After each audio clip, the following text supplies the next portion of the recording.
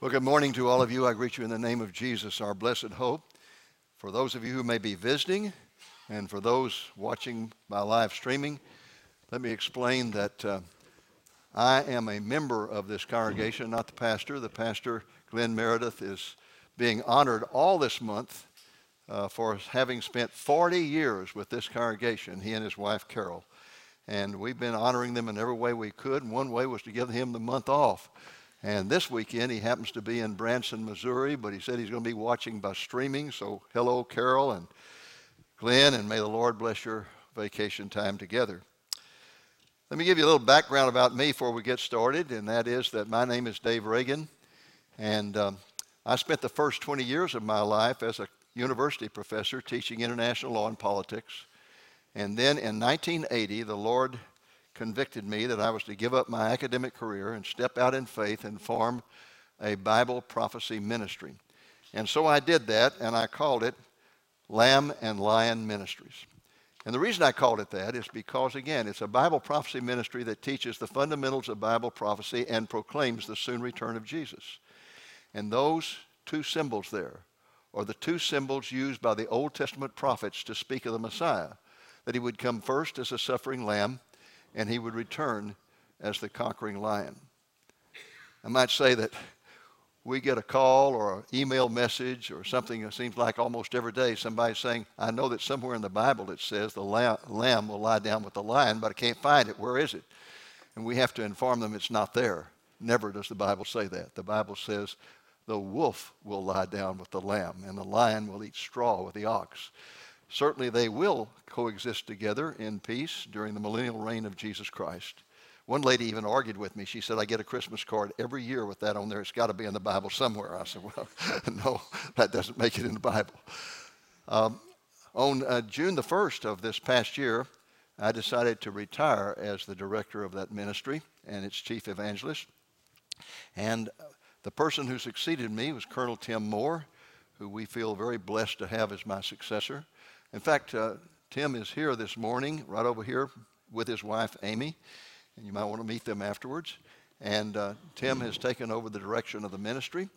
And this morning, I have with me, I think, some copies of our magazine. Maybe not, but we put out a magazine. And primarily what my responsibility now is, I've moved my office to my home, and my responsibility is to write an article for each issue of the magazine and to write books. And my first book that I have finished since my retirement was published last week, and it's called America's Suicide. And the copies of that, together with copies of our catalog, will be available on a display table in the foyer after this presentation. I want to talk with you this morning about the importance of Bible prophecy. And let's pause for a word of prayer. Father, I come to you in the name of Jesus, and I thank you for the way you have already blessed us this morning in worship and in fellowship. And I pray now that you will bless as I preach. Anoint my sermon with your Holy Spirit and enable it to touch lives for eternity.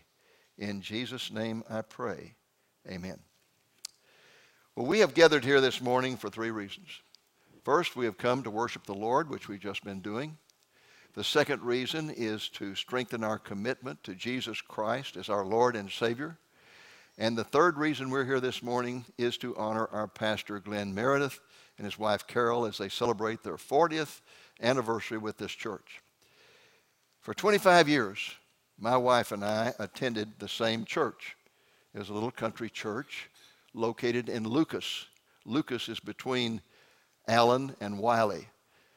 Now, if you were to drive through it recently, you wouldn't know it's a little country church because it's not out in the country anymore.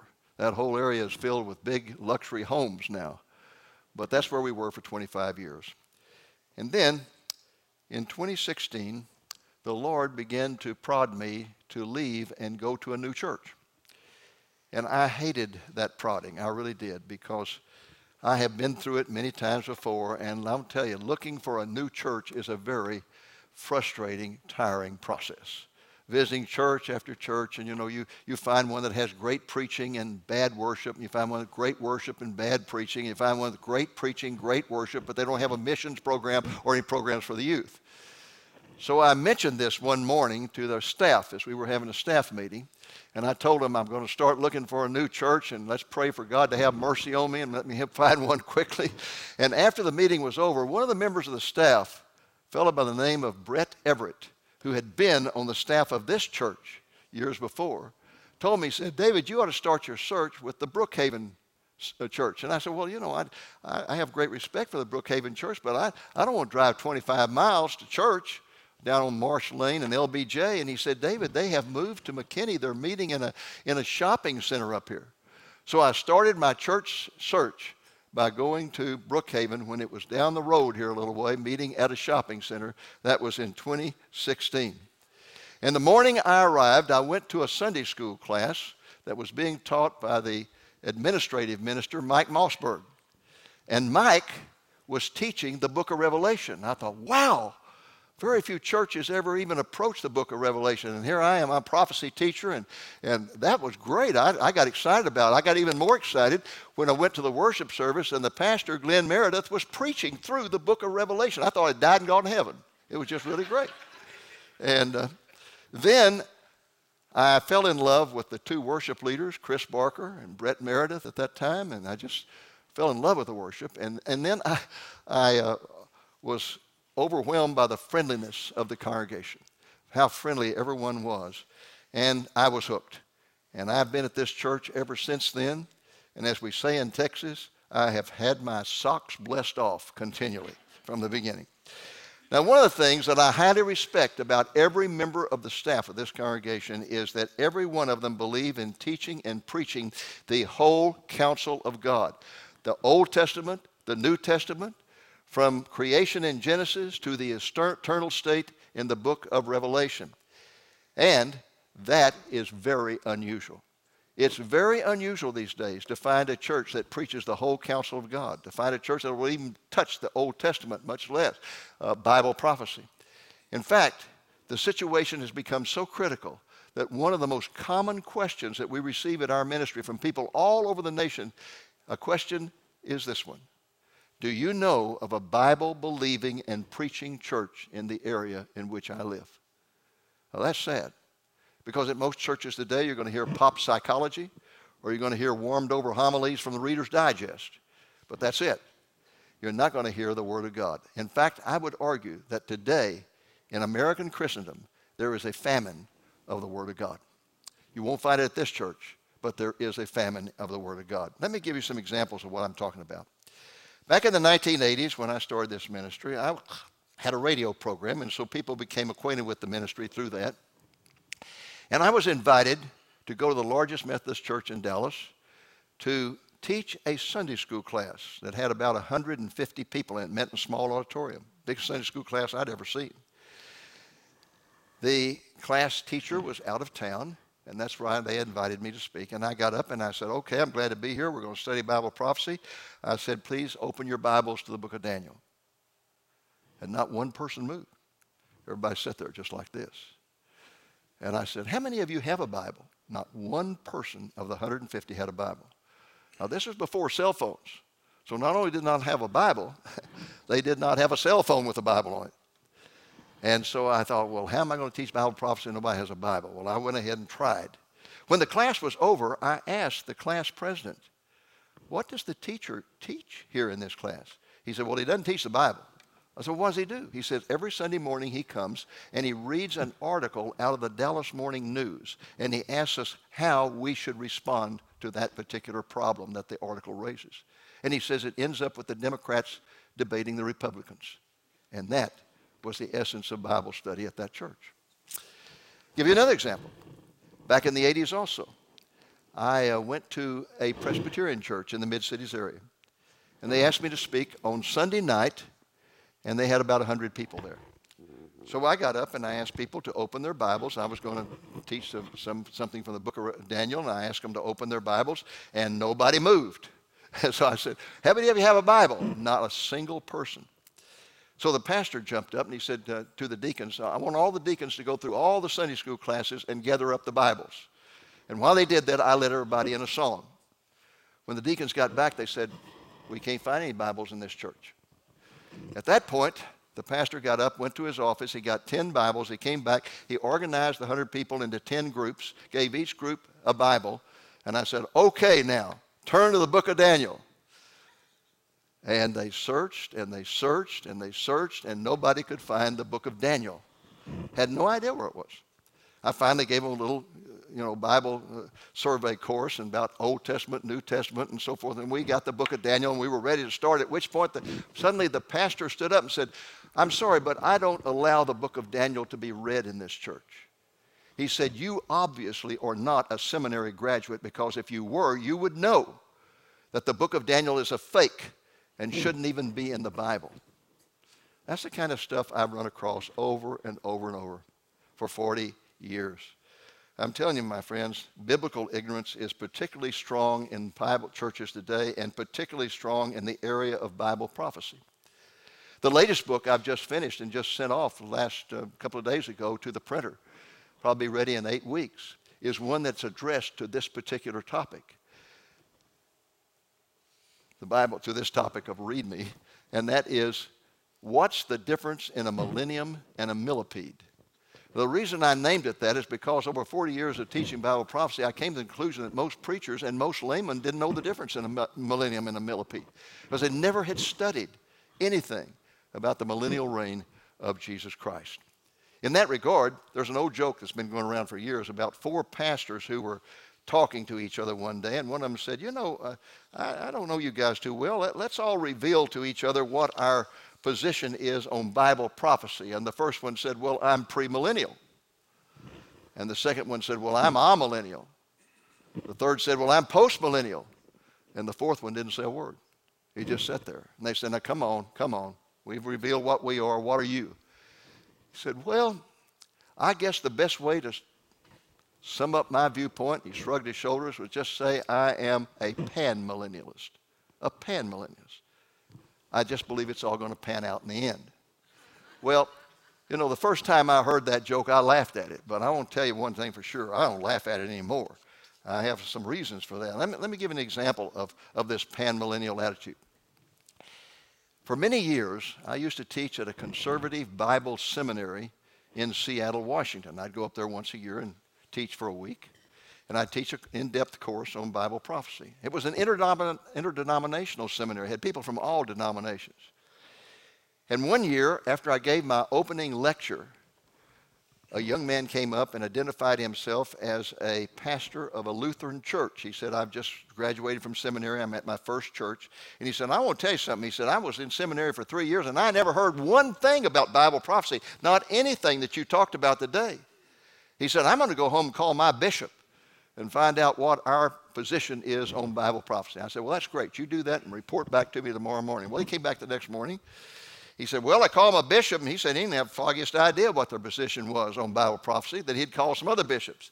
He said about 2 hours later he called, and he said, well, I've called all the bishops I know of, and nobody knows what our position is on Bible prophecy. So we all agreed that we'll just be panmillennialists because we believe it'll all pan out in the end. That's the kind of attitude there is out there. Today, every time I hear a pastor confess that he's a panmillennialist, I have to bite my tongue and bite it hard to keep from saying what I really want to say. And I've never said it, but I've thought it. And that is this: sir, you have just confessed that you are too lazy to study God's Word. Well, why is there so much ignorance about Bible prophecy? There's several reasons.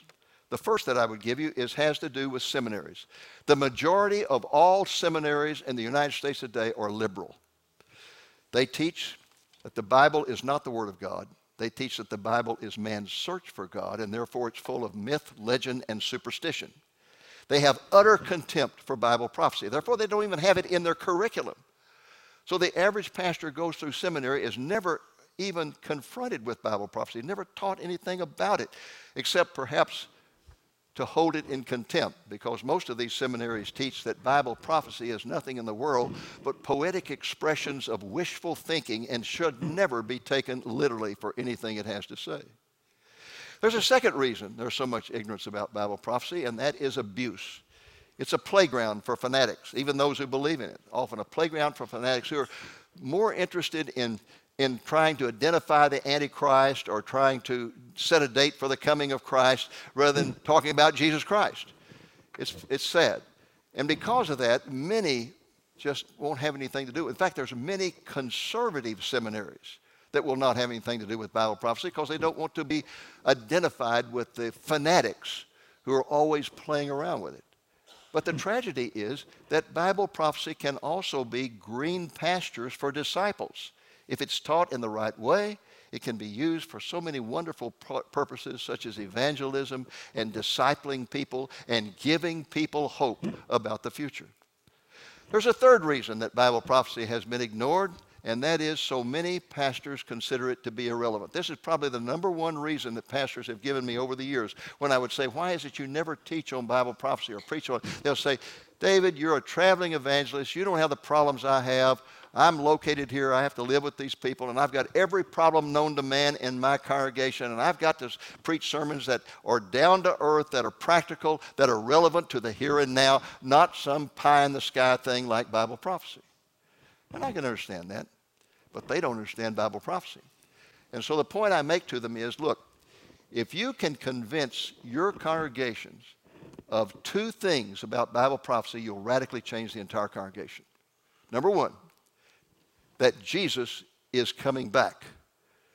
Now, you ask the average Christian about that, and they'll say, yes, but it's up here. It's only when it moves from here to your heart that it has any impact upon the way you live.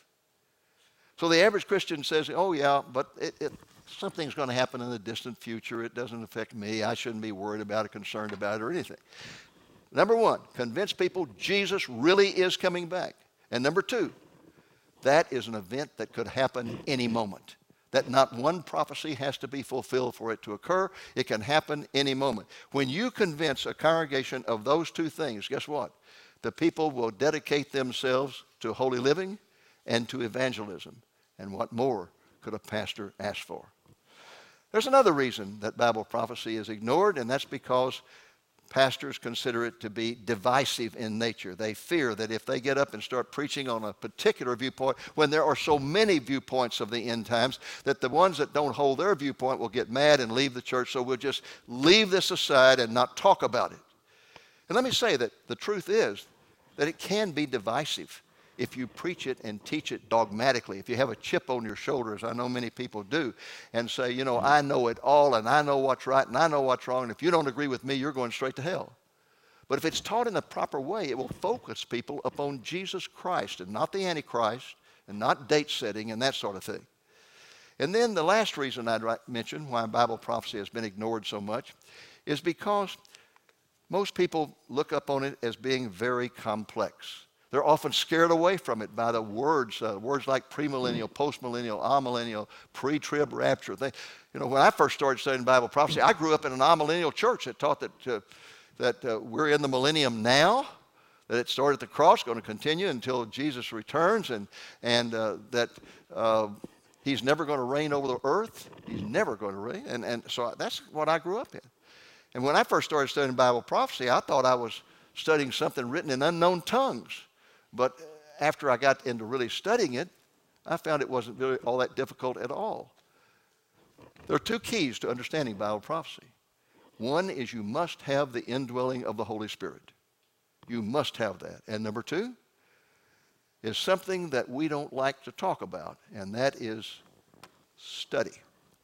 You have to have the indwelling of the Spirit, and you have to have study.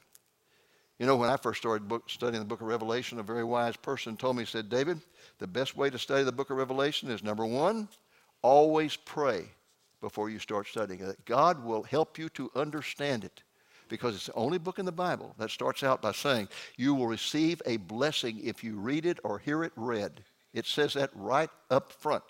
And so each time I would say, Lord, I'm going to read this, and I want you to give me the blessing of better understanding. And each time I read it, I understood it better. I don't claim to understand everything in it, but I understood it better and better. So that's something I would encourage you to do. The second thing, if you want to understand the book of Revelation, is believe it for what it says. The greatest commentary I ever read on the book of Revelation was written by Henry Morris, the founder of the Institute for Creation Research. And he started out by saying, I'm writing this book because everybody tells me the book of Revelation is too difficult to understand. He said, I got news for you. It is not difficult to understand. It is difficult to believe. If you will believe it, you will understand it. Well, let me give you some reasons for studying Bible prophecy. And before I do that, let me just talk about a paradox that exists here. And that paradox is that we worship a God of prophecy, and yet we ignore the prophetic word. And that's sad, because even though we are definitely living in the season of the Lord's return, the people in the pews are not being alerted to that fact. Additionally, they are being given little understanding of the chaotic times in which we are living, and they're being given very little hope, because that's what Bible prophecy is all about, is hope in the present, in a darkening world, to give us hope about the future. What's happening today is convergence. The most important sign of the times that we're living in is convergence. By convergence, I mean that for the first time ever in all of history, all the signs of the times, every one of them have converged. There is not one sign of the times that we're told to look for that is not on the scene today. They are all present. It's an indication that we are right on the threshold of the tribulation, and that Jesus is about to break from the heavens in the rapture to take his church out of this world. Christians also need to get their lives lined up with God's word and start sharing the gospel with as many people as they can, as quickly as they can, because our time is so short. Christians also need to know that the growing immorality and violence that we're witnessing in America and all across the earth today is clearly one of the characteristics of the end times. Jesus himself said, the end times will be like they were in the days of Noah. If you go to Genesis 6, you'll find that the days of Noah were characterized by two things, immorality and violence. That's what we're seeing increasing exponentially on the scene today, immorality and violence. It's an indication that Jesus is at the very gates of heaven. But instead of understanding this, and because Bible prophecy is not taught, many Christians today are beginning to ask, is God real? Is he real? Is God really in control? Is he really on the throne? Because if he is, why isn't he doing something about the exponential increase in violence and immorality? Why does he seem to be doing nothing at all? They need to read Psalm 2, which says that in the end times, God will sit on his throne in heaven and laugh at what the political leaders of this world are doing. Not because he's not concerned, but because he has the wisdom and the power to orchestrate all the evil of mankind to the triumph of Jesus Christ. God is on the throne. God is in control. And if you know Bible prophecy, you'll have no doubt about it. Why study Bible prophecy? Let me give you some reasons very quickly. The first reason is this, the quantity of it. 1/4, more than 1/4 of the Bible is prophetic in nature. More than 1/4. So the preacher who says to you, I'm going to preach everything except Bible prophecy, is taking 1/4 of the Word of God, putting it on a shelf and saying, that's not really important. And that is a blasphemy of the Word of God. 2 Timothy 3, all Scripture is inspired by God and is profitable for teaching, for reproof, for correction, for training in righteousness, that the man of God may be adequate, equipped for every good work. All Scripture. That's Old Testament. We had New Testament. We had an evangelical leader in Georgia who recently announced to his congregation the Old Testament is just irrelevant. No reason even to bother with it, no reason to study it. Incredible. This man calls himself an evangelical. All Scripture is inspired by God. All of it is profitable, and all of it should be taught. Second reason that you should be interested in Bible prophecy is its uniqueness. Fulfilled prophecy is a unique characteristic of the Bible. Most people don't know this. The Bible has hundreds of fulfilled prophecies in it. There is not one fulfilled prophecy in the Quran, not one fulfilled prophecy in the Hindu Vedas, not one fulfilled prophecy in the Book of Mormon, not one fulfilled prophecy in the crazy quatrains of Nostradamus. The Bible is full of fulfilled prophecies. And that brings us to the next point, and that is that because of fulfilled prophecies, prophecy validates the Scripture. Prophecy attests to the supernatural origin of the Bible. Where else could it come from but God? Because of so many prophecies, hundreds of them that have already been fulfilled. There are prophecies about villages, prophecies about cities, prophecies about nations, prophecies about empires, prophecies about individuals that have all been fulfilled already. And I haven't even mentioned messianic prophecy. So that's another reason for studying God's prophetic word. Number 4, It validates Jesus as who he said he was, God in the flesh. It's one of the greatest proofs I know of that you can use with an unbeliever to show them that Jesus really was who he said he was. For example, let me give you two examples. Micah 5:2, written 700 years before Jesus was born. Micah says, the Messiah will be born in Bethlehem. But he says more than that. He says the Messiah will be born in Bethlehem Ephratah. Why do you say that? Because if I were to tell you that I was born in Springfield, you'd have to ask me another question. What state? Because there's a Springfield in almost every state of the Union. When that prophecy was written, there were two Bethlehems in Israel. One was up at the Sea of Galilee. The other one was about 5 miles south of Jerusalem. And the one south of Jerusalem was Bethlehem Ephratah. He nailed it precisely 700 years before Jesus was born. That's not a coincidence. Or one that's even more remarkable, I think, you'll find in Psalm 22. The entire psalm is about the crucifixion from beginning to end. But the thing about verse 16 is that he says, this is David writing 1,000 years before Jesus was born. And David says, the Messiah will be killed by having his hands and his feet pierced. There was only one way of executing people in the Jewish culture at the time he wrote, and that was stoning people to death. 1,000 years later, there was only one way of executing people in the Jewish culture, stoning them to death. But the Jews were under the Romans, and the Jews no longer had the power of capital punishment. So they had to turn Jesus over to the Romans, and the Romans executed by piercing his hands and his feet. Oh, this is so important. There are approximately 330 prophecies in the Hebrew Scriptures concerning the first coming of the Messiah, but many of them were repetitive. I spent years studying this and trying to pull out the ones that were not repetitive, and I came to the conclusion that there's 109 separate and distinct prophecies about the Messiah, and Jesus fulfilled every one of them. 109. There was a professor of nuclear physics by the name of Peter Stoner, professor in several California universities, gone on to be with the Lord now. When I go to heaven, that's one of the first guys I want to meet. And he used the mathematics of probability on this. He said he took 7, not 109, 7 of the most famous prophecies concerning the Messiah, and he calculated the odds of them being fulfilled accidentally in the life of one person. And the odds were 1 in 10 to the 17th power. That's one with 17 zeros after it. What is that number? It's 1 in 100 quadrillion. It's no coincidence. These prophecies were fulfilled in the life of Jesus.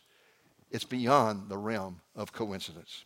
Another reason for studying Bible prophecy is it is a revealer of the future. God doesn't reveal everything about it, but what he reveals gives us hope in the present. As our society disintegrates further, we're going to need more and more hope in a darkening world. And we get it by studying Bible prophecy. We get it by reading the promise of God that one day Jesus will appear in the heavens and take the church out of this world, that we'll go to heaven with him, that we will be judged of our works to determine our degrees of reward, not our salvation, but our degrees of reward. Different crowns will be handed out. Different medals will be handed out as Jesus judges us. And then it says that we're going to come back with the Lord Jesus Christ. We're going to reign with him for 1,000 years. And this earth is going to be flooded with peace, righteousness, and justice as the waters cover the sea. Then we're going to be taken off.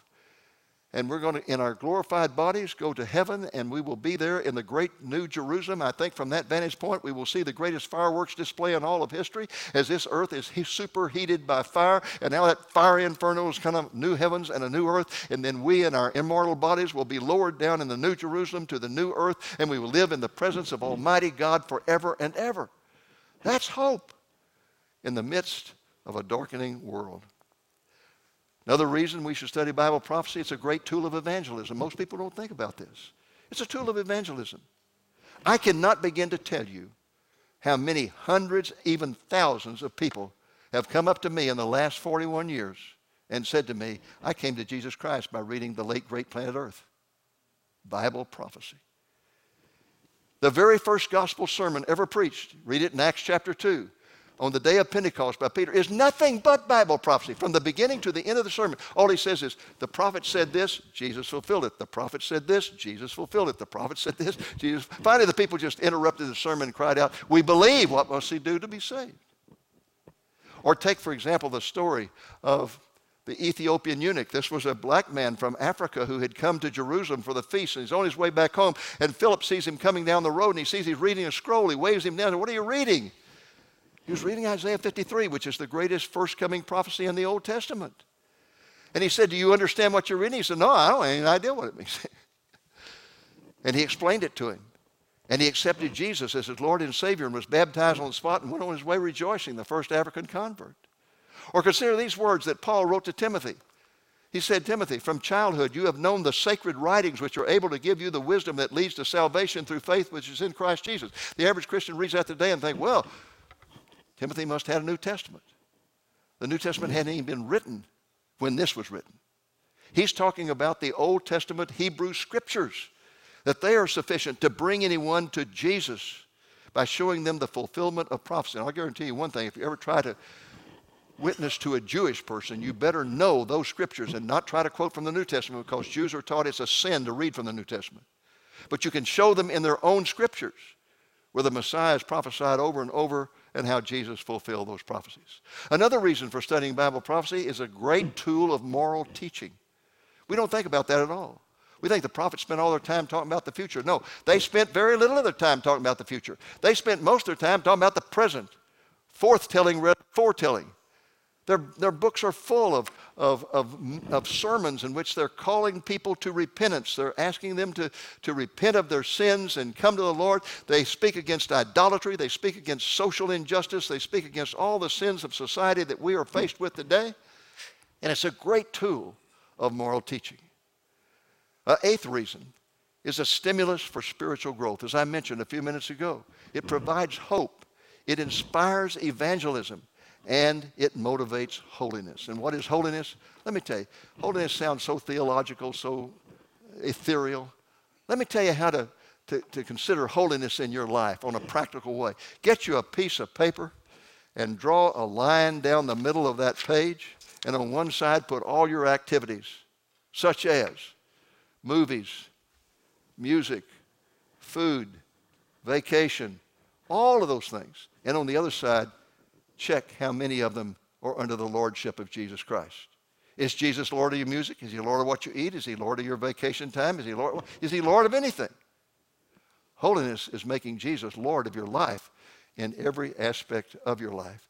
Another reason for studying Bible prophecy, it provides understanding of current events. I could go into this in great detail. I'll just give you three. Three current events that you cannot understand without knowing Bible prophecy. One is the decay of society. Number two, the apostasy in the church. And number three, the Middle East. Again, the Bible says over and over, in the end times, society is going to fall apart. There will be an exponential increase in violence and immorality, and that's exactly what we are experiencing today. Number two, it says there will be gross apostasy in the church. I hear so many preachers today talking about the great revival that's coming. The Bible has no indication there's any revival in the end times, and we are in the end times. The Bible speaks instead about only one thing. The apostasy in the church will be outrageous in the end times. Be doctrines of demons. People who yearn for those who will tickle their ear rather than call them to repentance. That's going on in the church today. I never thought I would see the apostasy that exists in the church today. There are evangelicals, at least people who call themselves evangelicals, who are preaching that homosexuality is okay, that same-sex marriage is okay, who are preaching that the Old Testament is irrelevant, who are preaching things like, of all things, there are many roads to God, that the Muslims have their way, the Jews have their way, the Christians have their way. No. They make a liar of Jesus Christ, who said, I am the way, I am the truth, I am the life, and there is no other way to God except through me. So you can understand these things better, particularly with the Middle East, because the Bible focuses upon Israel in the end times and how Russia will come down against Israel. It could very well be that this invasion of the UK will ultimately lead to the Russians heading south toward Israel. We know they're coming, and we know this. They will be overwhelmingly defeated, not by the Israelis, but by God in such a way that even the Jewish people realize it came from God. A 10th reason. Bible prophecy is significant because it reveals the season of the Lord's return. We cannot know the date of the Lord's return. Anybody who thinks they do is just deceived. But we can know the season I can give you scripture after scripture that indicates we can know the season of the Lord's return. In fact, Jesus himself mentioned this in Matthew 24:33, when speaking of the signs of the end times, the signs that have converged today. He says, when you see all these things, recognize that he, the Messiah, is near, right at the door. And so as I conclude, let me urge you to live with an eternal perspective. It gives us great hope in the midst of a rapidly darkening world. It's the reason that I put the following words on my wife's grave marker. The sufferings of this present time are not worthy to be compared with the glory that is yet to be revealed to us. Think of that for a moment. My wife has suffered for 18 years. The last 5 years of her life, she could not see, she could not talk, she could not walk. 5 years. And I read that verse to her every day because I knew that in the Spirit she could receive it. That's a mouthful. The sufferings of this present. All of you know someone suffering horribly. And it says it's nothing compared to the glory that is yet to be revealed to us. But the average Christian does not know the glory that is yet to be revealed to us because we do not know the promises of God concerning the future. It's the reason I get excited every time I read this in 1 Corinthians 2:9. No eye has seen, no ear has heard, nor has the mind of man conceived what God has prepared for those who love him. Wow, another mouthful. And it's the reason I get excited every time I see these words of Paul in 2 Timothy 4, where he says, I have fought the good fight, I have finished the course, I have kept the faith. In the future there's laid up for me the crown of righteousness, which the Lord, the righteous judge, will award to me on that day, and not only to me, but also to all who have loved his appearing. For those who live with an eternal perspective, for those who live looking for the coming of the Lord, one of the rewards they will receive when they stand before the Lord Jesus Christ will be the crown of righteousness. Are you a candidate for that? All I can say in conclusion is live with an eternal perspective, yearning every day for the coming of the Lord. Unfortunately, the church is not yearning. The church is yawning. In conclusion, let me say, thank you, Lord. Thank you for your word. Thank you for prophetic word. Thank you for all of the Bible, not just part of it. And thank you, Glenn Meredith, for being faithful over 40 years to preach the whole counsel of God from beginning to end. My prayer for you, Glenn, is that the Lord will enable you to continue to do so until the very day of the rapture. Meanwhile, I'm going to get up every morning and cry out in my heart, Maranatha, Maranatha, come quickly, Lord Jesus.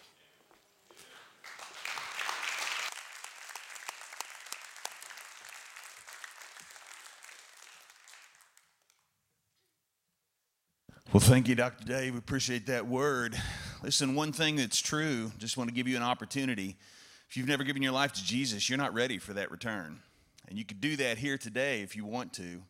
It's a simple process. Really, all you have to do is let him know, Lord, I recognize that I am a sinner and that I need salvation from my sins and that you died on the cross for me, rose again 3 days later, lived a perfect life to pay for my sins. I receive that gift of salvation, and I give my life to you to serve you until you come back. You can make that decision here, whether you're listening online or here in the auditorium. I encourage you to do that. If you've not done that, do that today before you leave. And if you do make that decision, there is a card on the seat in front of you where you can fill that out, and it's a gray card that says I've made a decision, and you can check that and turn that in. There are offering boxes, those tall black things on either side going out, and you can let us know you've made that decision so we can help you in the first few steps of what it means to live and grow as a Christian. Also, if you're here this morning and you would like to join a church that is on the mission of making disciples here in this city and in the world until Jesus returns, then you can check that on that gray card as well and turn it into the offering box when you go out. Or if you'd like to be baptized, you can do that same thing. I would like to encourage you to give. If you came prepared to do that, that's a way we worship God, and so you can also drop your gift in the offering box there on your way out today. Let me pray for us, and then we'll be free to go. Lord, we thank you for your word that brings us such hope and such clarity in the times we live in. Lord, I pray that you would stir us to action, Lord. For those of us who've been casual, waiting for your return, or not even sure what's going on, Lord, I pray today would be a call to stir us up to follow you. Lord, I pray that you would help us to be faithful, that you would keep us from falling away in the end. And Lord, I pray that you would help us to continue to hold out the message of life and the message of hope here in this community and in the areas where we are working in the world beyond. And we ask all those things. May we live that way this week, Lord. We ask all those things in Jesus' name. Amen. Thank you for being here today. Have a great week.